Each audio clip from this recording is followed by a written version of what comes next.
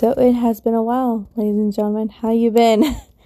Thanksgiving happened. That was a fucking wreck. I went to my hometown where Mr. J lives currently, I guess. I have no idea where he is, and I honestly don't fucking care. But I went to my hometown to have dinner with my shitty-ass family. Because that's what family does. We go have shitty dinners together and go, yay! You know? So I went and did that. I kept myself in check. I kept myself on the goal of, I'm just here for food. That's it. And that's all I really did, was just get food. And then I went down this rabbit hole of this Twitch streamer who's polyamorous, right?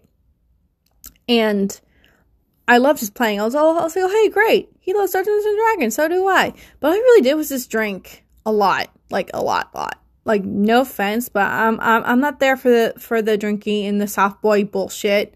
I'm sorry. That's just not for me. You know? It's like, no thank you. Goodbye. You know? So, that really, really sucked. Because I love Dungeons and Dragons. It's one of my favorite things to do. And I haven't played in years since me and Mr. D broke up. Mr. D. I'm so sorry if I'm calling you Mr. D. But you know what? D can stand for dickwad. There we go. It can stand for fucking dickwad for all I care. But yeah. I still can't believe I was in my hometown, like, for just, 24 hours of my life. And it brought back so many shitty-ass memories, and I was very triggered, but I got through it, had my dinner, and such, you know? And so, back to my story about this polyamorous Twitch streamer. Now, this person seems really, really nice, total cool, down-to-earth person, but the community was just a lot of people thirsting over him, and I'm like, I'm just here for the Dungeons and Dragons. But apparently it was just all about different things. I was like, nope, goodbye. So, unfollowed him on, TikTok and Discord, of course. And, yeah, it sucked. And I was like, whatever. But, honestly, I'm hoping that next year will be a lot better. Especially for my love life, because I don't want this podcast to just keep going and going with me just being single forever and ever and ever, because no one wants that shit. And I'm sure you guys don't want that shit either. And it's hard. It's really, really hard because I haven't found anybody. I'm not interested in dating at this current time. I'm just trying to live my life and just trying to get through it, you know? That's just the best I can do. I've learned that I'm just no longer available for things that make me feel like shit. And I've said this in the very beginning of this series, is that I'm just not available to feel like shit anymore. Now, the only thing is that I feel really bad for going back to my hometown, because I promised myself that I wouldn't go back ever again. But I did, because I like food. And food is good, right? So, I know that when I get back on my meds, which is tomorrow, thank fucking God, I will be a lot better. Now, I'm not saying that I'm fucking crazy, and I'm not crazy. I just haven't had my meds because of things happening and all this drama that happened over the summer. My summer really, really sucked. But other than that, it is what it is. I can't change the past, and I wish I could change the past. And, yeah, it's been hard. But Christmas is coming, and it's going to be really a lonely one, which is fine. I honestly don't mind being lonely for Christmas. It is what it is, right? Just gotta live through it. Just gotta live fucking through it, you know? And then I learned that if you just live through it, then you can live another day. So I just live by day by day, you know? I just live day by day. And it can be hard. Especially when you're really lonely, you have, no one to really talk to, except for your sister. And I have, no more friends anymore. Now, the whole friend thing, that was not on me. That shit happens because we all gaslighted each other.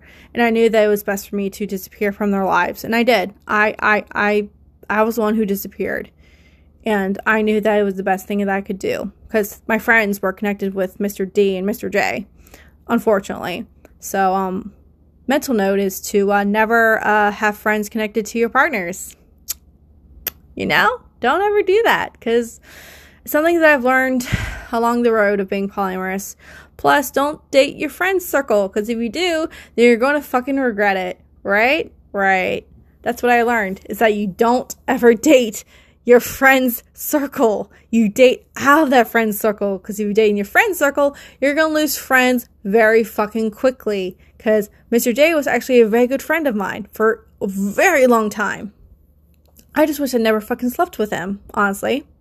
But I did. I fucking did. And I feel like shit about it every fucking day and I have to live with it. But I can't do anything about it now, and it happened, and, well, shit happens. But, yeah. I'm hoping that the year 2022 will be better, and, you know, hopefully by then I'll find some new friends. Hopefully, my God, I cannot wait to have new friends, because I don't have anybody in my circle or corners or anything like that. I'm just in my apartment alone, but hey, that's totally fine. I learned to just be on survivor mode, meaning that I just be very put my walls back up quickly as possible, and not let anybody in and such, and that's fine. But yeah, that's the update of my life right now, and not really looking forward to Christmas because I have no one for shopping stuff, things. I usually actually get stuff from Mr. J or Mr. D. And Mrs. H, of course. But I no longer do that stuff anymore. I no longer go do Christmas shopping for people anymore. I've learned that if you do that, then it's going to be a lot harder to let those people go. So I decided to no longer ever shop for partners ever again. That's the new rule that I made. I was like, no more of that. Because you just never know when someone's going to leave you, you know? So I definitely learned that the hard way. But yeah, it's been a rough fucking year. Like, COVID, like, really fucking tested me. It tested me so hard, and it fucking won, and I'm so angry. But things happen for a reason, I think, and just gotta live with it, you know? Just gotta fucking live with it. The hardest part is starting over.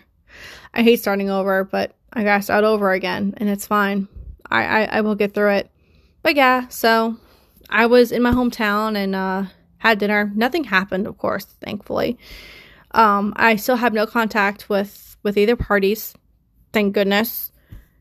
And thankfully, they neither heard this podcast, and I'm pretty happy about that, because I don't want them to hear this yet. They probably won't hear this, and they probably never will, and that's okay too. And I'm totally fine with it. But there's a part of me that wishes that they would hear their letters and just listen to my feelings, but that also is not going to happen, is it? Probably not. But yeah, I'm going to leave this with you guys.